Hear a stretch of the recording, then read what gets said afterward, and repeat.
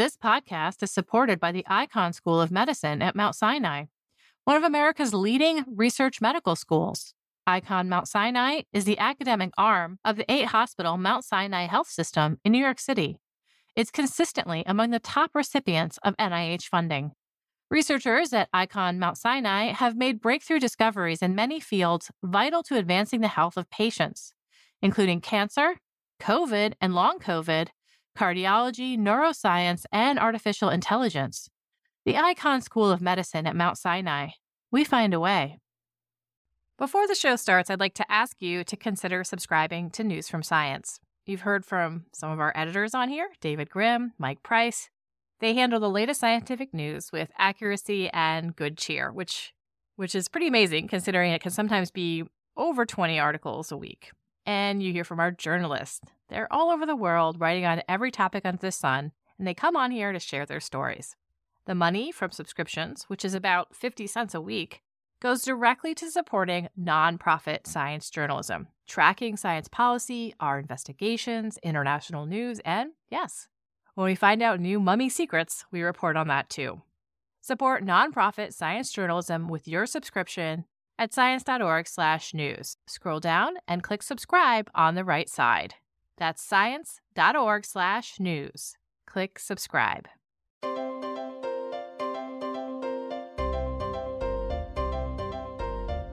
Welcome to the Science Podcast for September 18th, 2020. I'm Sarah Crespi. Each week, we feature the most interesting news and research published in Science and the sister journals. First up, we have staff writer Kelly Survick. We talk about a pandemic-inspired effort to shrink jail and prison populations in the United States. And I talk with Eli Garcia Pellegrin about how performing magic for animals can give insight into how their minds work. The novel coronavirus and prison is a dangerous combination. In the United States, 120,000 cases have been detected in prisons, and 1,000 incarcerated people have died so far. These deaths and the danger of more have driven prison and jail reforms that have been long delayed. Staff writer Kelly Survick is here to talk about decarceration in the U.S., what is happening, how researchers are weighing in on the process, and how it's affecting public safety and health. Hi, Kelly. Hi, Sarah. The U.S. is unusual, not just in the large number of coronavirus cases that we've had, but also in the size of its incarcerated population. How does the United States compare with other countries in this respect? So the U.S. is sort of the leader in terms of mass incarceration, unfortunately. The U.S. has the highest prison population of any country in the world, with over 2 million people in prisons right now. It was very clear from the beginning of the pandemic that the system of jails and prisons in this country was going to be especially dangerous for the people living in them, because not only are they not designed structurally to allow for social distancing, but many of them are already extremely overcrowded. There's been calls for years to decarcerate or to cut down on the number of people in prison and jails. And now there's been a big push to make this happen quickly. What's happened with the numbers so far? Have we seen a big decrease in incarcerated people? So some analyses have suggested a decrease pretty early in the pandemic of about 25% of the population of jails in the U.S., which is pretty dramatic. That's something that a lot of jails have not been able to achieve in any other way. But jails and prisons are a bit different in this respect. Jails are often holding people who have not yet been convicted and are awaiting sentencing or are awaiting trial. Prisons, meanwhile, which hold people who are already convicted and serving sentences, have not budged nearly as much in terms of population, despite some efforts by states to reduce populations. I've seen figures of 8%, 13%, so still pretty modest reductions there.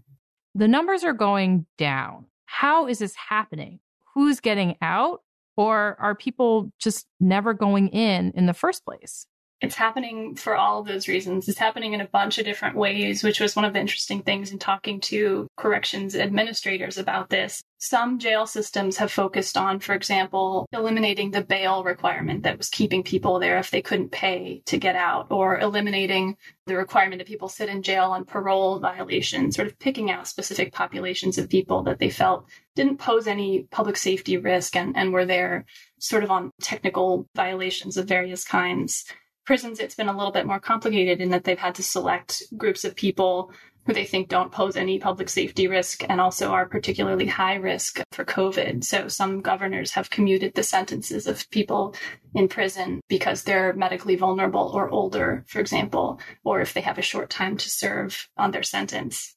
And then beyond all this, there's also the factor that a major reason that jails shrank is simply because arrests went down, particularly early in the pandemic, as police officers were making fewer arrests. There were fewer people out on the streets, but also likely officers were seeking to avoid physical interactions where they could. So yeah, all these factors are complicated, and some of them are a bit more locked in place, and some of them are likely to fluctuate again as states reopen and things change with the pandemic. So it's really hard to sort of know what's going to happen next. As the pandemic drags on, we might see a change in arrest policy, for example. I spoke to an administrator in Franklin County, Ohio, who was saying that now some of the municipal courts have sort of put into law or into code, we're not going to arrest people for this XYZ misdemeanor. We're going to issue a citation now. There are things that they can just say and change the policing around it. So at least on a small scale, I've heard examples of that happening. Is there a relationship between, whether or not a prison is overcrowded and how many people they're releasing? Yeah, so intuitively you have to think, right, that if you're able to sort of de-densify a place, that you're also going to reduce disease transmission. But sort of getting beyond that assumption and getting down to the numbers of like, okay, I'm a prison or a jail with this many people and my beds are set up this way. What am I supposed to do? Or what would be a safe number of people to have? That's something that researchers are trying to tackle now. And some of them are using particular facilities as a case study. And there's one group that looked at a very large urban jail and just said, okay, we know that over this period, this jail managed to reduce its population by a quarter and move people into their own cells. Here's an indicator that the actual spread of infection went down by this much. So we have these sort of anecdotal examples where the thing that changed was population. The facility saw a benefit. But it's going to take a lot more time to sort of work out a threshold for a given facility, even if they could manage to hit that target. One question researchers are looking at is, does this work to reduce infections and deaths in prisons and jails? The other issue is that coronavirus doesn't just stay in a prison. A prison is part of, or jail, it's part of the community. People work there, corrections officials or their staff. And so the virus can travel to and from the prison. Is that something that's also being looked at either by researchers or public health officials? Yeah, and that's something that was really stressed to me in a lot of these conversations is like, you cannot think about a prison as this closed system where people are just sort of bouncing around inside and spreading the infection amongst themselves. Because as you said, the staff are moving in and out. People are being transferred to different facilities.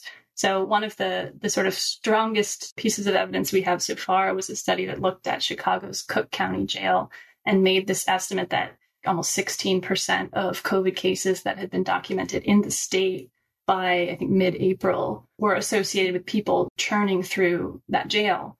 So there is already evidence that, as one researcher put it, if we care about COVID-19 cases in the community, we have to care about them in jails and prisons too. How concerned are people about releasing prisoners or not sending people to jail in terms of them committing more crimes or reoffending? As you can imagine, this is a big sort of political talking point that has come up as governors have tried to make these decisions about early releases from prisons. Nationwide, most types of crime are down during the pandemic, although murders are up in many large cities. But sort of associating a change in population in a prison or jail with crime rates is a really complicated thing to do. And it's not something that anyone has undertaken systematically for these sort of pandemic-inspired releases at this point. We don't have evidence that releasing incarcerated people has increased crime. And in fact, there's a lot of research in criminology to suggest that there's kind of an age curve to crime rates where, a person's risk of committing a crime really peaks early in their life, or late teens or early 20s, I think. And so you might expect that many of the people most at risk of COVID-19 and who would most benefit from an early release would also be the least likely to immediately get rearrested on some new offense after release. But as I said, the political concerns about this, that even one person released early might go on to commit a crime, are very strong. You mentioned in your story that a lot of the policies being put into effect, for example, not sending people to jail to await trial, but rather monitoring them with an ankle bracelet or just letting them go out on bail or what have you, or reducing bail so they don't end up in jail. Those things have been recommended. They've been longstanding recommendations, but there's been issues with implementing them. Do you see this as the start of a long-term trend for sending fewer people to jail or even to prison? It seems to me that people working within corrections that were very motivated to reduce populations now sort of have another piece of ammo, right? And another piece of evidence that this can be done quickly. And I think some of them are very motivated to make it stick. The question is just sort of whether the policies can keep these populations down. That's going to vary a lot. Thanks so much, Kelly. Thank you, Sarah. Kelly Survick is a staff writer for Science. You can find a link to her story and all of our coronavirus coverage at sciencemag.org/podcast. Stay tuned for an interview with Eli Garcia Pellegrin about what we can learn by performing magic tricks for orangutans and Macedonian crows.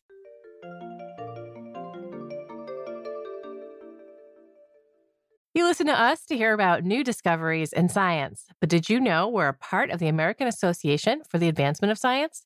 AAAS is a nonprofit publisher and a science society. When you join AAAS, you help support our mission to advance science for the benefit of all. Become a AAAS member at the silver level or above to receive a year's subscription to science and an exclusive gift. Join today by visiting AAAS.org/join. That's AAAS.org/join. A few years ago, I went to a birthday party for a 3-year-old, and there was a magician, but it did not go well. I couldn't tell if it was because these kids were not used to watching a wackily dressed teenager talk to them about something, like as a crowd, or they weren't used to magic if the magic didn't click with them. What is magic if you don't have expectations about the way the world works?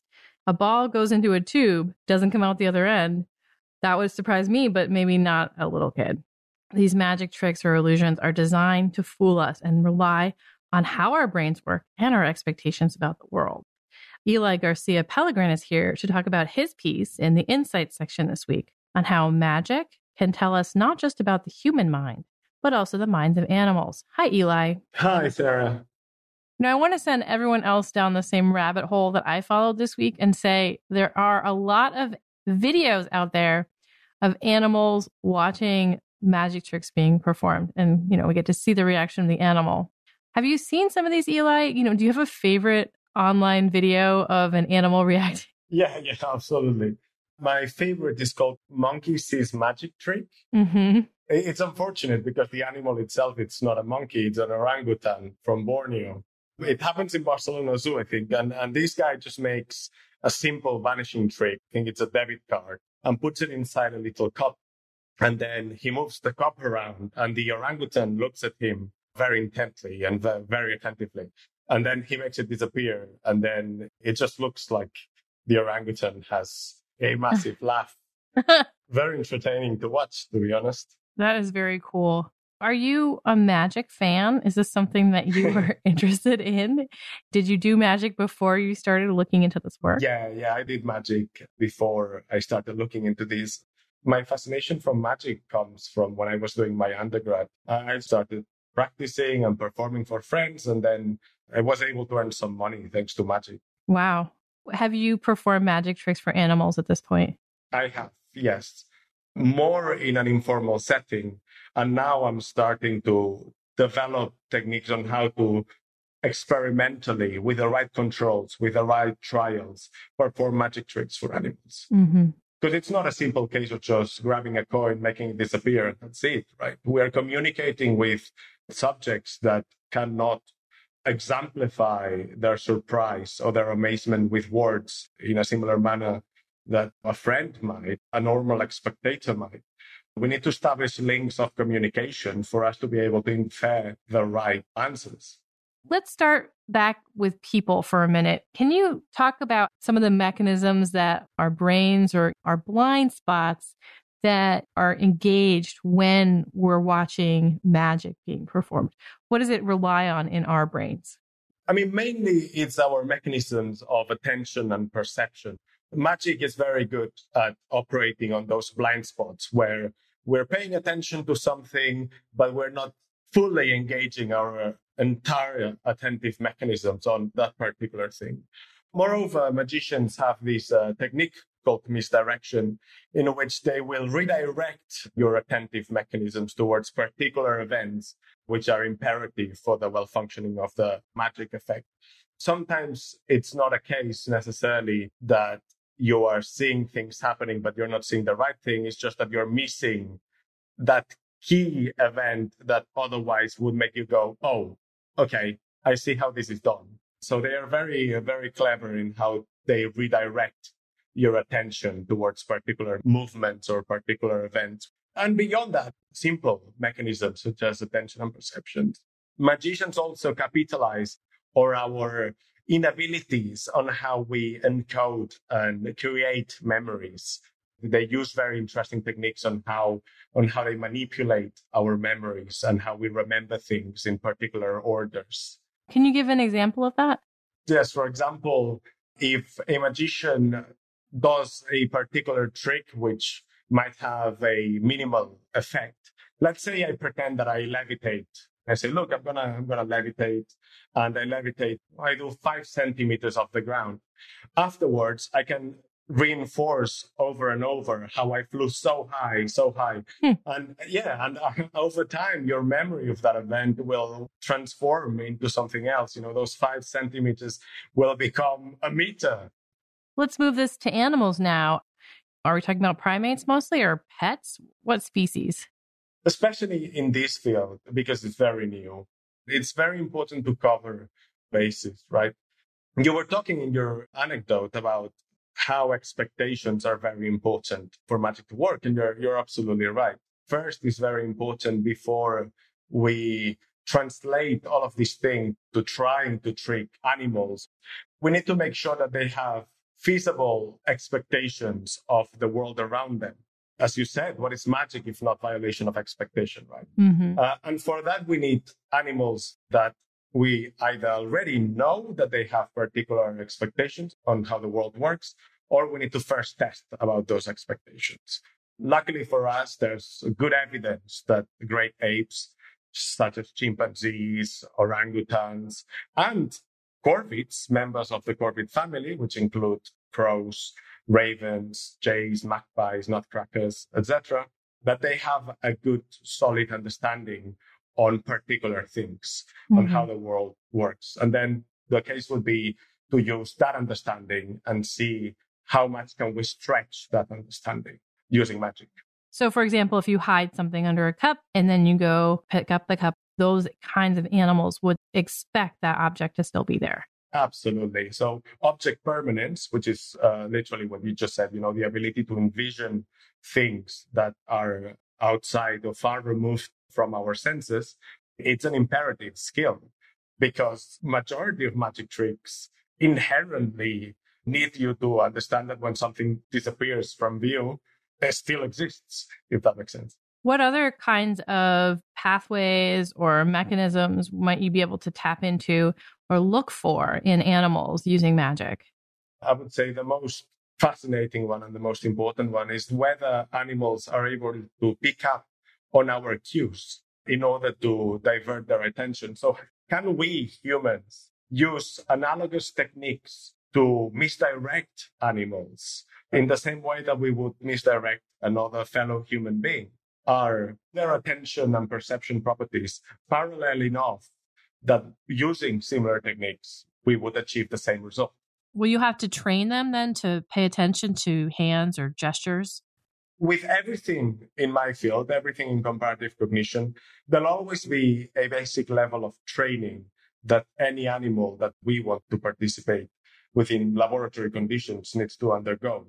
because we need to establish that method of communication. Mm-hmm. Whether that is sit on a perch and look what I'm doing with this piece of food and see whether you're able to know where the piece of food is in order to get it, or another method of communication with the animal, that's yet to be seen.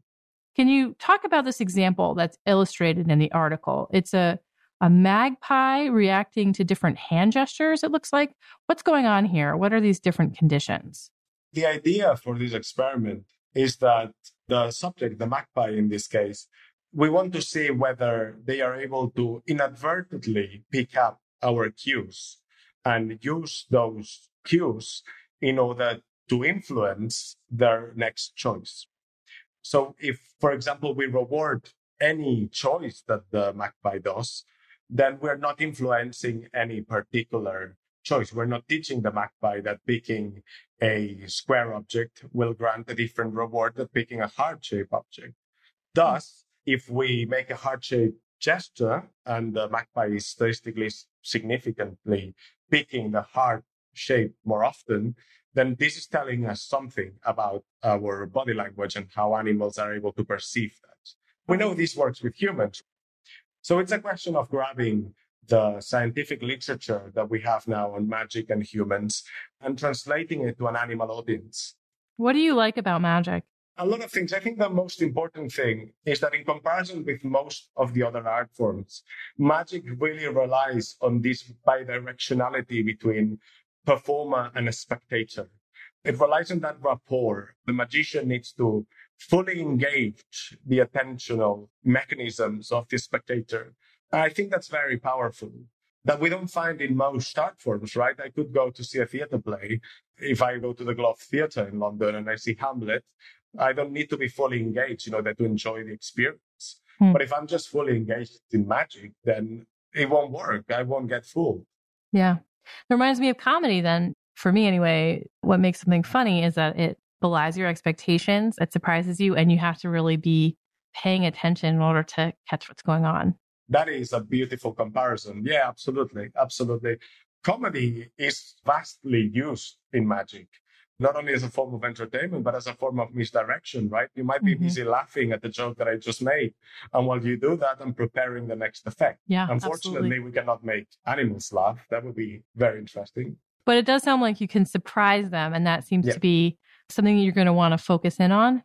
Yes, because that will teach us not only about magic or about their expectations, but it will teach us about whether we can transmit things to other animals in a similar manner that we transmit things, whether our body language sends the right information to animals that might not have the same body than us. Mm-hmm. Why did you decide to write this piece? Well, I think our team is very qualified for such an endeavor, the science of magic, because we all come from this background. My supervisor, Professor Nicola Clayton, she has been working for 10 years with Clive Wilkins, the third author on this paper, who is a professional magician. And Alex Schnell, Dr. Alex Schnell, she is a biologist and she's been working a lot with animals. We decided to write this as a way to say, well, besides science, what do we find inspiration in that we normally wouldn't find inspiration in? And magic was something that we had in common. And it made a lot of sense to us, especially because we still don't know whether animals get fooled by magic. Right. Okay. What do you think should happen next in the field of presenting magic to animals? I think it will be good for other researchers besides our team to just have a look at this framework and have a look whether they already have experiments in mind that are designed to violate the expectations of other animals, and to whether they can, with those experiments, they can actually apport something to this conversation. Comparative psychologists, we've been using violation of expectation paradigms for a long time now, right? It all started with developmental psychologists, but we took over with these paradigms. So I think it's just a case of saying, well, if you've already done it in a similar manner, it might be just a simple case to reframing how you do the thing, eliciting new questions. Thank you so much, Eli. Thank you very much for having me. It was great. Eli Garcia Pellegrin is a PhD student at the University of Cambridge. You can find a link to his article at sciencemag.org/podcast. And that concludes this edition of the Science Podcast. If you have any comments or suggestions for the show, write to us at sciencepodcast@aaas.org. You can listen to the show on the science website at sciencemag.org/podcast. On the site, you can find links to the research and news discussed in the episode. And of course, you can subscribe anywhere you get your podcasts. The show was edited and produced by Sarah Crespi with production help from Podigy, Megan Cantwell, and Joel Goldberg. Jeffrey Cook composed the music. On behalf of Science Magazine and its publisher, AAAS, thanks for joining us.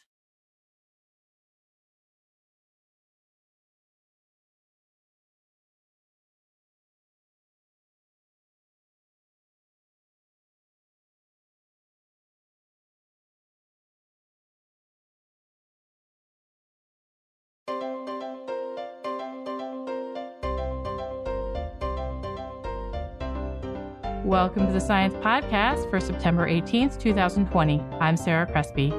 First up, we have staff writer Kelly Surbeck. We talk about a pandemic-inspired effort to shrink jail and prison populations in the United States. And I talk with Eli Garcia Pellegrin about how performing magic for animals can give insight into how their minds work. You listen to us to hear about new discoveries in science, but did you know we're a part of the American Association for the Advancement of Science? AAAS is a nonprofit publisher and a science society. When you join AAAS, you help support our mission to advance science for the benefit of all. Become a AAAS member at the silver level or above to receive a year's subscription to science and an exclusive gift. Join today by visiting AAAS.org/join. That's AAAS.org/join.